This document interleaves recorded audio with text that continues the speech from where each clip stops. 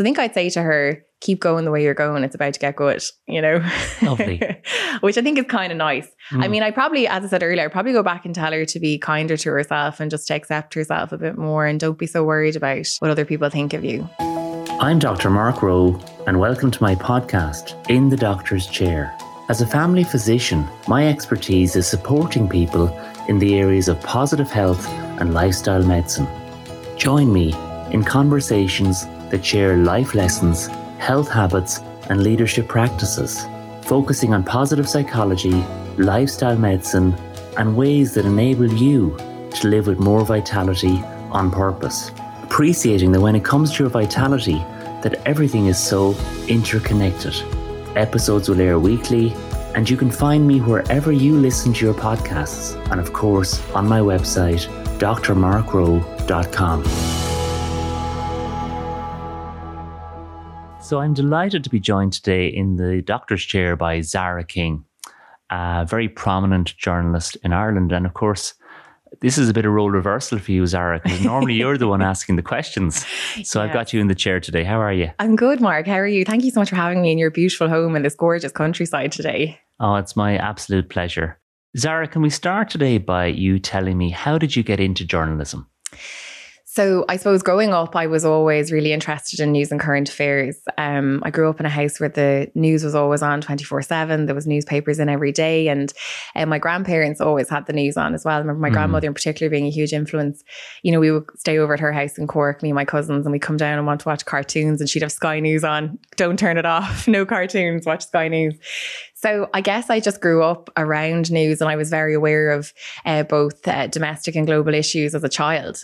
And I had a huge interest in it. So that was kind of my early interest. And then I suppose my dad is an audiovisual hire company. So I always had like things like this, microphones and things, and we'd home camcorders and I was an only child. So entertaining yourself, I'd be like self-shooting myself, interviewing dolls and teddy bears and kind of all this sort of thing. And so I was always kind of interested in that idea of speaking to people, getting their story and asking questions. So they were kind of the early stages. And then as I got into my teenage years, then I went on transitioning work experience into WLR here in Waterford. And it was actually Billy McCarthy who gave me my first break on radio. He asked me to review a play on Date AM and I went and did that. And I've spoken about it before, but I remember sitting across from him like I'm sitting across from you now and feeling really nervous, but also never feeling like I've been more alive and thinking live broadcasting is definitely something I want to do with my life. So I think they were kind of the early stages. And then basically once WLR opened the doors to me, I wouldn't leave. So I would just go back in after school most days through 5th and 6th year actually. And I'd make cups of tea for people and just be around in case a story broke and they need, as if they were going to send me out. But, you know, I would go out and do vox pops and things like that. And I just had a massive interest in it. So it was kind of, I think I always wanted to do this actually. That's great. Yeah, which is kind of mad, isn't it? It's hard to know when you're a small child what you want to do with the rest of your life. But I'm lucky that I kind of always knew. And it sounds that you really have that sense of passion and purpose about what you do as well. Yeah, I do. And it's funny because I feel like I'm really lucky, Mark, that I never have a day where I get up and don't want to go to work. And I know how rare that is. Some days are stressful and busier than others. But I never not want to go to work. I love it. I love what I do. I love people. I really care about hearing about people's stories. Like my favorite part of the job, the newsroom will kind of always say, Zara would always go for the human interest angle because I love that. I love figuring out how government policy and decisions affect people. And I love kind of like we're doing now, going to people's houses and sitting down and having chats with them and sort of hearing about the extraordinary things that happen in their ordinary lives. And that's what kind of drives me forward in my work. And they say if you love what you do, you'll never work a day in your life. Yeah, totally. Which is great. And yet at the same time, I'm sure it hasn't always been easy for you along the way. I mean, something we talk about in positive psychology, Zara, is this idea of gratitude and grateful reframing, being able to look at something maybe that didn't work out a certain way through the lens of gratitude and appreciating that. Can you relate to that in your own life? Yeah, definitely. I think all of us have things in life that we really wanted to happen for us and that we were manifesting and we were dreaming about, you know, maybe it was a certain job or a certain opportunity or a certain story that you just couldn't get over the line and you're gutted about it. And in the immediate aftermath, it's really easy to be devastated about that. But I often think that if I reflect back on a lot of the things that I really wanted in life, it's only in the months and years afterwards that you realize, that's why that didn't work out, because either something better was coming or it just wasn't for you in that moment. And so I'm really good at kind of accepting. I love the term, what's for you doesn't pass. I really live by that. And I think, you know, there are some things that you could be so bitterly disappointed about. Like I remember one small example was when I first left college. I was finished college in Dublin, and I was kind of deciding what was I going to do in terms of, was I going to go back to Waterford and work for Beat, and they didn't really have a full-time news job at the time, or would I go back and do some other work there and hope that a news job came up? And at the time as well, AA Roadwatch, for example, was a really good springboard into broadcasting in Dublin. Like, and I was kind of thinking, oh great, there was a job in AA Roadwatch. And I went for the job thinking this would be like my big break into broadcasting in Dublin. And I didn't get that job. And I remember being really gutted about not getting that job in AA Roadwatch at the time and thinking, oh, how disappointing. But looking back now, if I had got that job in AA Roadwatch, I probably wouldn't have gone on to do the things I had done now. It would have been a completely different path for me. So that was one of the smaller things maybe that, looking back now, I'm really grateful for the unanswered prayers around that, basically, you know. Yeah, and I mean, gratitude is such a powerful habit to bring into your life, because when you're grateful for what you are and what you have, and for the experiences you've had, the good and the seemingly not so good, it just gives you that sense of inner abundance and positivity. And, you know, it's a great way to dissolve stress as well. It is, because I think we're all guilty of this concept of destination happiness. I always talk about this idea that I will be happy when, and you set, and I think goal setting is really important, but I don't think that we should, you know, bank all our happiness in those goals. So we will choose to be happy when we reach those goals. I think you should choose happiness right now. Like happiness is a default choice. Like you get up in the morning and you decide, and I know that some days are harder than others to choose happiness, but ultimately, the concept that I'll be happy when I get the next job, I'll be happy when I lose 10 pounds, I'll be happy when I go on this dream holiday to wherever, you know, we can get really bogged down in that. And actually, sometimes I think not focusing on like what you want and really looking at, I'm so lucky that I have X, I'm so lucky that I have Y, like really reframing that and thinking that your happiness is actually here in the present moment.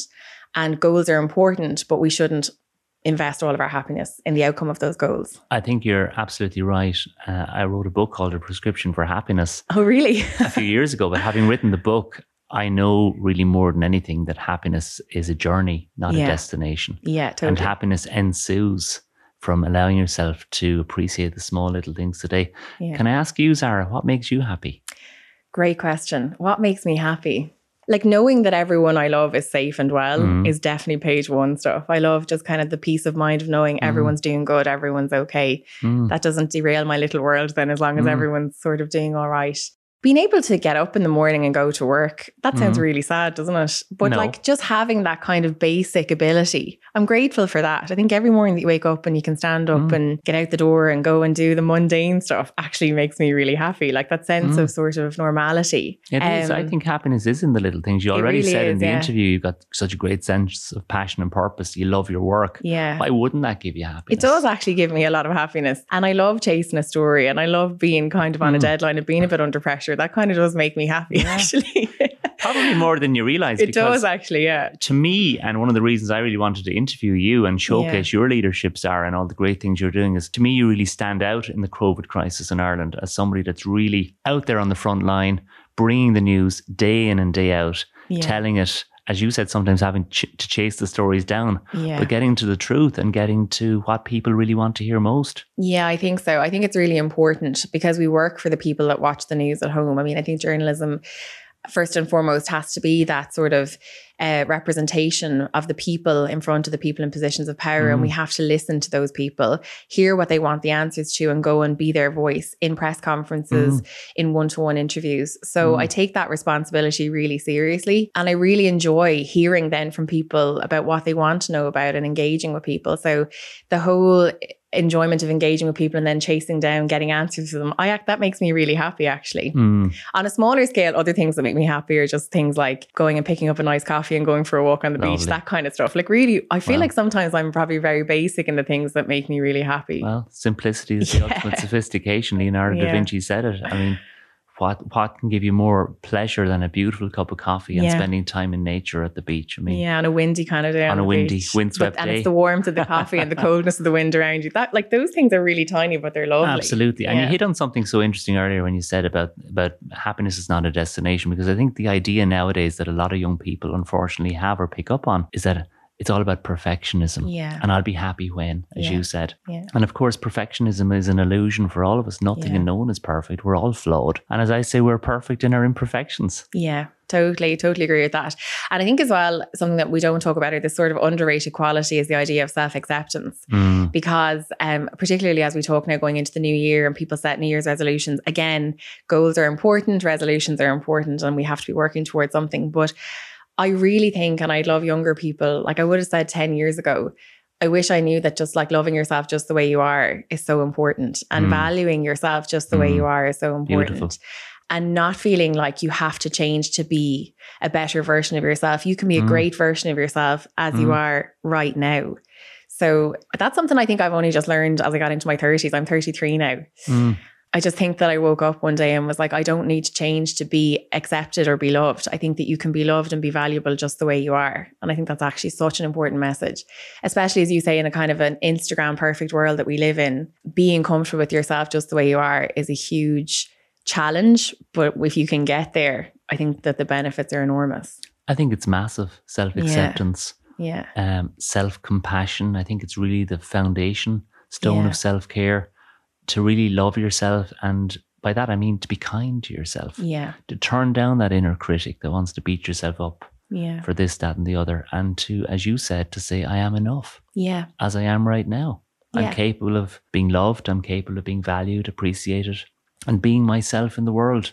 Imperfect as that is for all of us, that's certainly more than good enough. It is.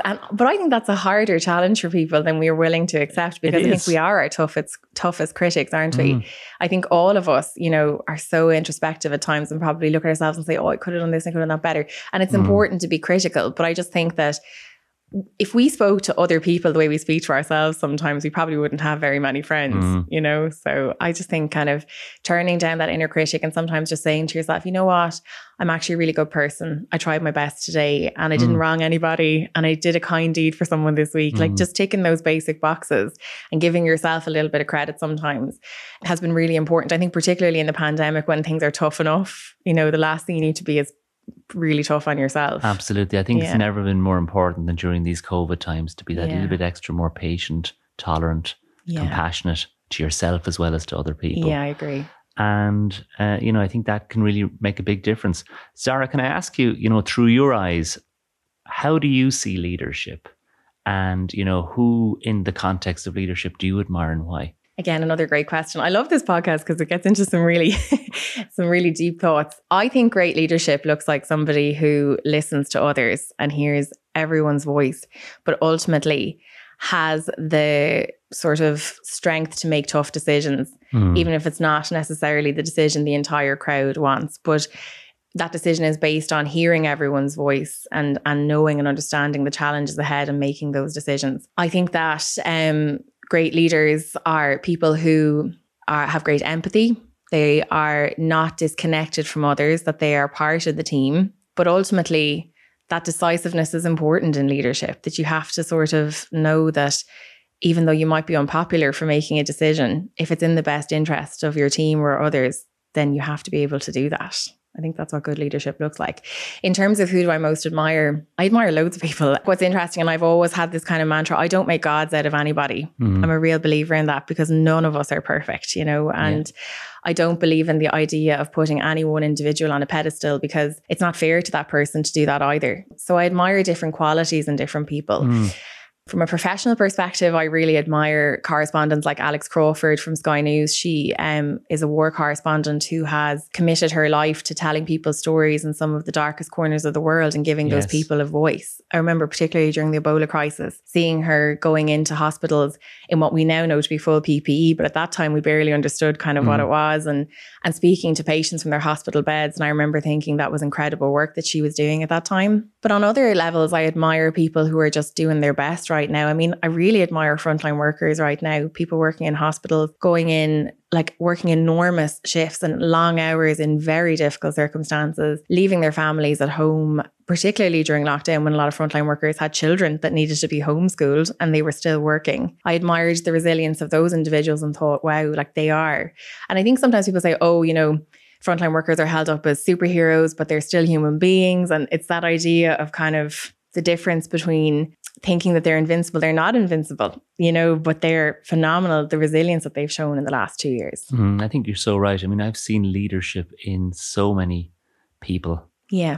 Particularly during COVID, the postman who brought us our post, the person who delivered our shopping in the early stages of lockdown. So many colleagues in healthcare and so many people that have really stood up, yourself in journalism, so many others right across the spectrum have really brought out the best in themselves and in those people around them. Because I think leadership brings out the best in others as well. It's a we-ness, not a me-ness type exercise and activity. So I like that idea that you're not putting one person on a pedestal and you're identifying the strengths. I can really resonate with that. Yeah, I think that's important because I don't think it's fair to any individual to put them on a pedestal either. I think it's really difficult for the person that you do that to. And I think, you know, accepting that, like as you mentioned earlier, like none of us are perfect, but everyone's just doing their best. Yeah, and I just have great admiration for particularly family carers as another group of people who I've done a lot of stories with, Mark, over the years. And every time I meet a family carer, I walk away so struck by how much they love the person they're taking care of, but how incredibly difficult their lives are and how little support they get. But I always feel so in awe of those people. I think they're just phenomenal. The work that they do. And a lot of them are frontline workers that aren't recognized as frontline workers because it's happening in their own homes.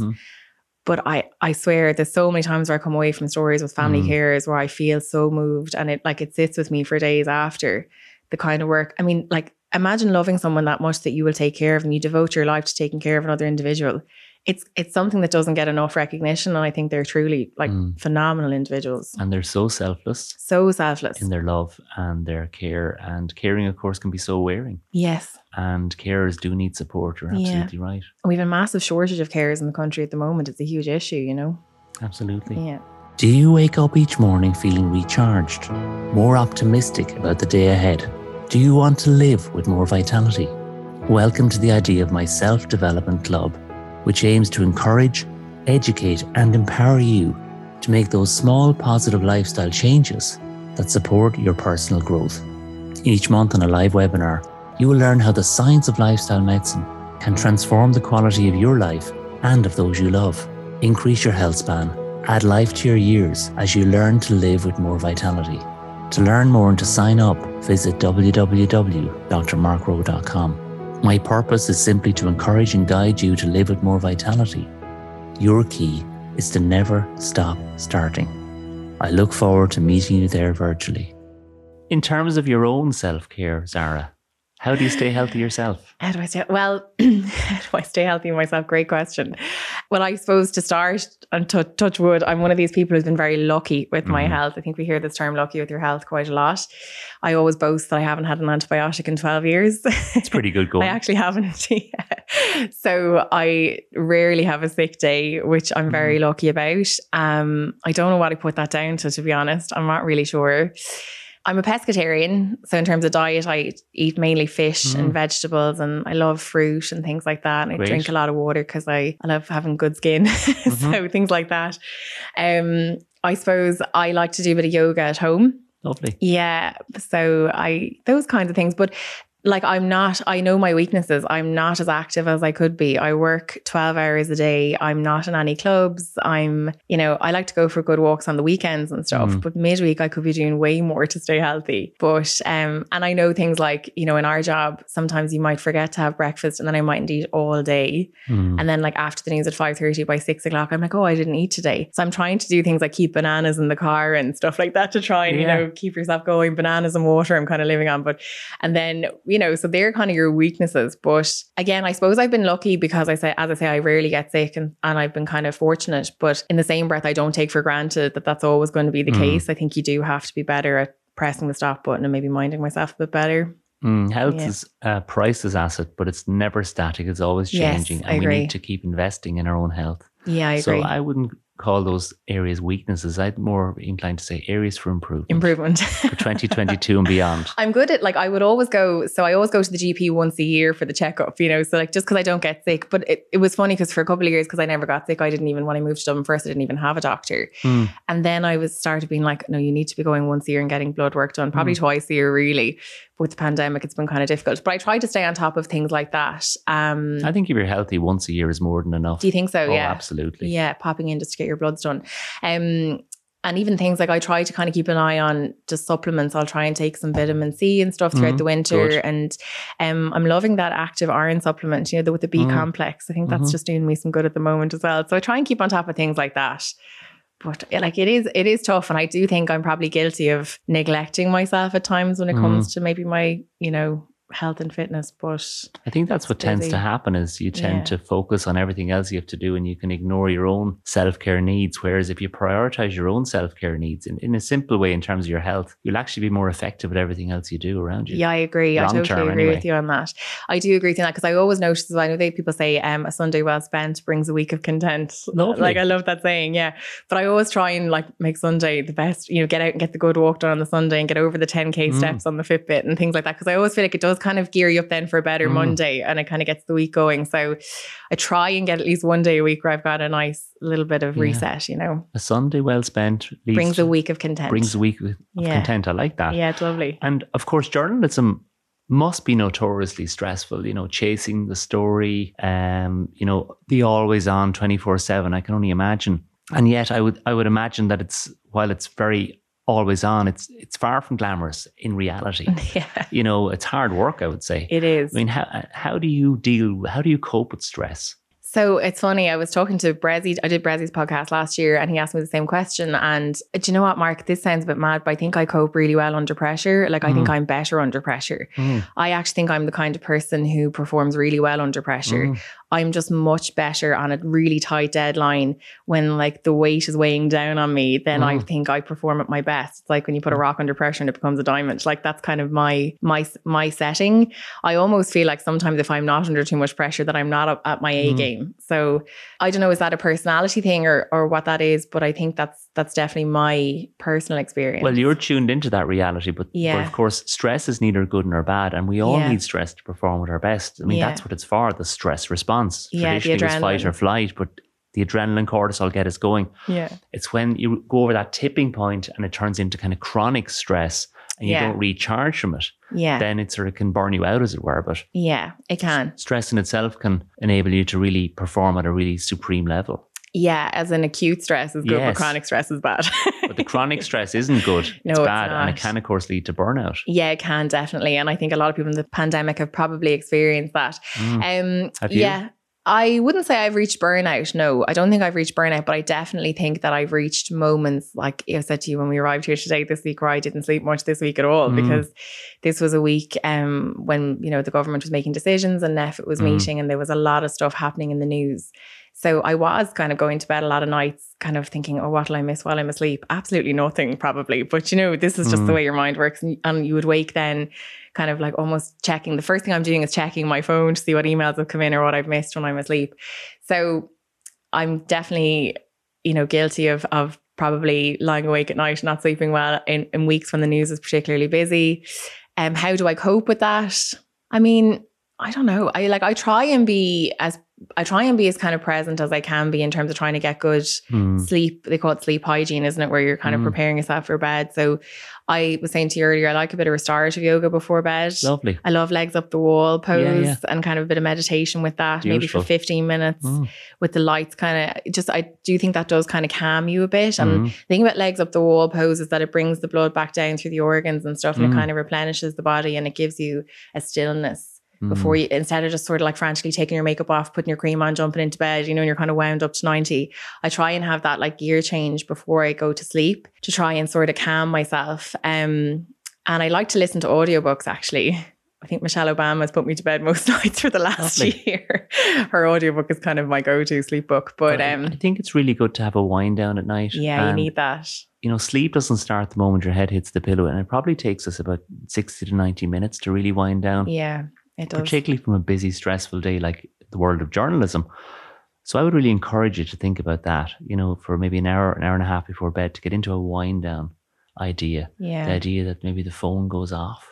See, my problem, if I'm honest with you now, as you're saying this, is like, most nights this week I didn't come home till like 10 or half 10. Mm. And I know I have to be back up again at like 7. So then I feel like I've got no time to wind down. I feel like I'm being cheated of my wind down time. I know. And then if I use that time to wind down, then I'm not asleep during that time. But then I'm not asleep anyway because I'm probably on the phone. Do you know what I mean? I know. So this is the problem, It's hard when you work late, trying to get in that, what people call their me time. Yeah, and then you try and steal that back, don't you? But that's how you end up then sitting up watching a movie or something till 1 o'clock in the morning, which is totally unhealthy midweek. But you're thinking, but I need this time. I deserve this. I've worked all day. And what I've seen work with some people is their ability to reframe that idea of me time in something that's actually better for them, like reading a nice book. Exactly, yeah. Having a nice bath, having a nice cup of green tea, doing the meditation and the yoga, as you said. Yeah. And seeing that as valuable self-care time that's going to also enhance the quality of their sleep, which is really so vitally important to your well-being long-term. No, it is. And I love things like, I love the skincare routine in the evening, which sounds really ridiculous, but I love the process of like taking off my makeup and using all the nice creams and the balms and things. I think that's part of the unwinding process for me, actually. And some people might think that that's vanity, but it's not vanity. It's time spent sort of minding yourself before you go to bed, and that takes about 20 minutes. So I do find that process kind of nice. Some nights I'm so tired that that's almost exhausting. But no, I would never suggest that's vanity. I mean, I think whatever you have to do as a person to feel good in yourself, that isn't harming anyone else, is good. I think so and too. And why not? Yeah, totally. You deserve it. Take good care of yourself. Yeah, I think so too. And I think that does help with the sort of wind down and the switch off process. But so yeah, I think, I think how do you manage stress? It's such a good question. I think, I suppose ultimately I do think I am the kind of person who works better under pressure. But as you mentioned there, the chronic stress, probably the not sleeping over a number of days, I probably don't even have my own answer to that really, Well, it's ongoing, of course, for all of us. And what I've learned over the years is that the more you can move during your day, you can actually recharge from stress. And I call it a mindful moment. Yes. So simply getting up off your chair and maybe going getting yourself a glass of water, that's standing for 60 seconds. Yeah. Breaks the cycle and the circuit of you marinating in cortisol, the stress hormone, that does all this accelerated aging and does all this kind of corrosive damage to our system throughout the day. Just micro minutes of extra movement. It doesn't have to be a lot. You don't have to go to the gym. Simply standing, sitting down, going for a little walk. But it compounds up and makes a big difference. Yeah. One of the biggest things I've learned over the years in terms of positive health changes is this idea of thinking small. What's the smallest thing I can do tomorrow that can enable me to improve my health? Just one teensy weensy tiny thing. Yeah. And in terms of movement, just improving your movement by 1%. Yeah. That's all you have to do. Yeah. Because the magic of time will compound. Over time. I know, because it's good, because the little watches will give you a little buzz, don't they? At 10 to the hour, it'll do it now in a minute. And it tells you to just get up and move, doesn't it? It's like, feed me 100 steps or something, it says. And I think they're great. There's limitless things you can do to remind you. But ultimately, it's simply about just committing to just move that little bit more. Or, sometimes if you get bogged down in something or you're working on something and you're just totally engrossed in it, but you're almost kind of at an impasse where you're stuck, or you can't, maybe you're having if you're writing, you're having a mental block or something. Sitting there is not going to get you over it. Like, it's just not, yourself, you nearly have to get up, get out, as you say, 5 minutes, and then you come back to the desk with a fresh perspective on stuff. They researched this in Stanford University, and they found that people exactly that, who had a creative block to a problem, they got up, they went for a 20 to 30 minute walk around the block and came back. They had twice as many solutions as those people that stayed chained to their desks. Isn't it? Yeah. So walking doesn't just break a bad mood, it's great for creativity as well. Yeah, opens the mind up. I love that. If you were looking back, Sarah, at let's say your 18-year-old self, yes, what might you say to her? What would I tell 18-year-old Sarah? Well, I thought about this actually when I was driving down last night, and I was speaking to Richard Chambers, my friend and colleague who I live with, about this, and I was telling him that I was coming on the podcast, and we were both saying, what would you tell your 18-year-old self? And like both of us have had very similar paths in our careers, and that we both worked a lot when we were 18, part-time in media while we were also in college. And I was saying to him, God, like, do you regret how much we worked? And do you think maybe like we should have, like, we both had a great time. Don't worry, I went to loads of parties when I was younger enough. It's not that I missed out too much, but I was saying to him, do you regret maybe that we worked so much? And he said, like, not really. And I agree with him, not really, because I don't think if I hadn't have like worked as much and kind of, you know, and I loved what I did, so I never really saw it as a chore. So I think I'd say to her, keep going the way you're going. It's about to get good, you know? Lovely. Which I think is kind of nice. I mean, I probably, as I said earlier, I'd probably go back and tell her to be kinder to herself and just to accept herself a bit more, and don't be so worried about what other people think of you, you know? But that's a real youth thing. You can't put an old head on young shoulders about stuff like that either.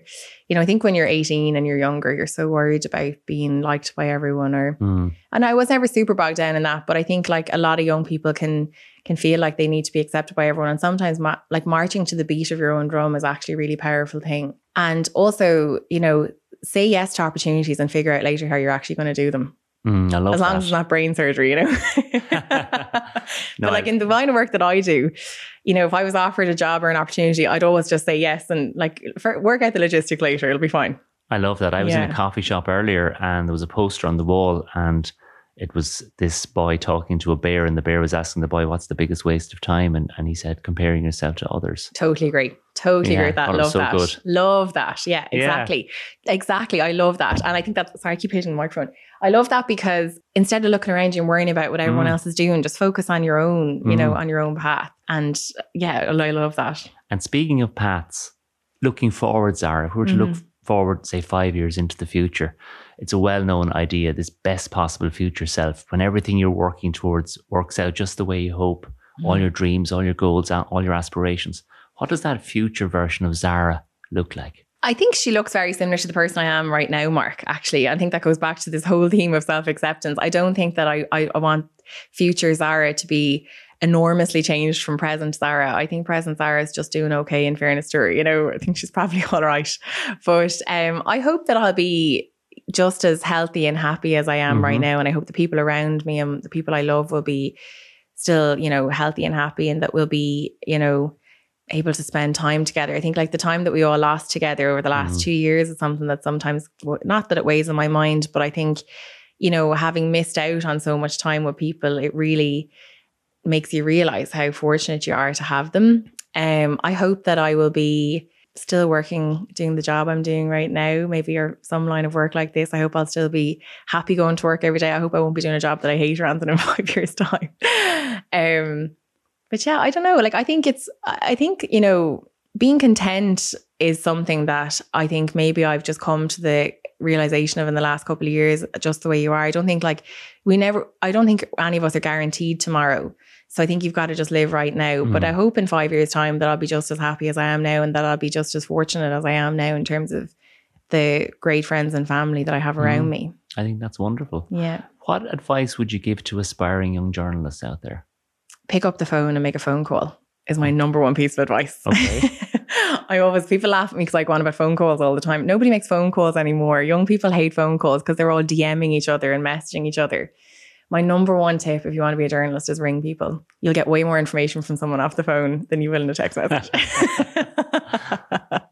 So I think that's probably my number one. I love phone calls. I love talking to people. I'm not really a texter, to be honest. Like, I send the odd text, but I love ringing people. And particularly in my line of work, like I said to you there, you just garner way more information from a phone call with somebody than you would from a text message. So that's the top tip for being a good journalist. Perfect. Making phone calls. Yeah. And, you know, I often talk on the podcast about, you know, take homes for a more resilient mind, you know, a strong mindset. What 3 take homes would you give our listeners? My first one would be, every day could be the best day of your life. It always has a possibility, because there has to be a best day of your life at some point. I love that. Love that. Every day I get up, I'm like, today could be the best day of my life. It mightn't be, but it could be. So I love that. Stop worrying about what you don't have and focus on what you do have, and embrace what you do have, and look around and realize how grateful and how lucky you actually are. Because I think sometimes we don't check our privilege. Like a lot of us are very privileged. And when I say privileged, I'm not talking about money. I'm talking about just privileged in terms of the support network you might have around you, or the fact that if you had a friend that texted you today and said, "Hi, how are you?" That's a privilege. You're lucky to have that friend in your life. So things like that. I just think like, just be grateful for the smallest things, because some people, to other people, they're big things. So I think having gratitude. And then the third thing would be, and I'm repeating myself again, but forget about destination happiness. Just choose happiness right now. And it's not always easy, and some days are really tough, and I get that. But don't decide to be happy when something else comes to pass. Choose to be happy right now. Probably my best piece of advice. I think that's beautiful. I'm an eternal optimist, Mark. Yes, I can tell that. But the problem with being an optimist is when I always say when things don't work out, it's a bigger shock to you because you didn't see it coming. But I can tell you're an optimist. And what's really interesting for me is how good optimism is for your health. Yeah, I think so. I think optimism, to be honest, is something that helps you to manifest better things. Like I'm a big believer in, what you put out into the world, you get back, So it's even things like when you smile at a stranger, or like you talk to somebody in the queue in the supermarket. I love chatting to people in the queue in the supermarket. I talk to everyone. Talk to the lady behind the counter in the pharmacy, the person making you the coffee. I love chatting to people. And sometimes, I think like even just strangers you meet, or waving at a child, or like, I just think when you put out that kind of positivity, you get it back.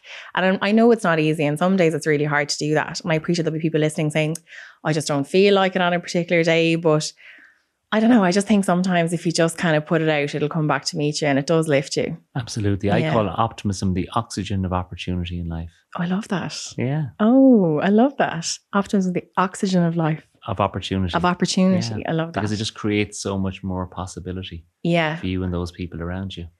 Yeah, I think so. Having that positive mindset and positive visualization. I'm a big believer in like the idea of manifesting good things. But like I say, then the ones that don't work out, it's okay. They weren't meant to. So you find that out later. And of course, it's not blind optimism. No, it's realistic optimism. That's what I say, exactly. Based on the reality of your own efforts, based on what Zara's going to do today and tomorrow and the day after. Yeah. Yeah, I think it's attainable. I do think it's attainable.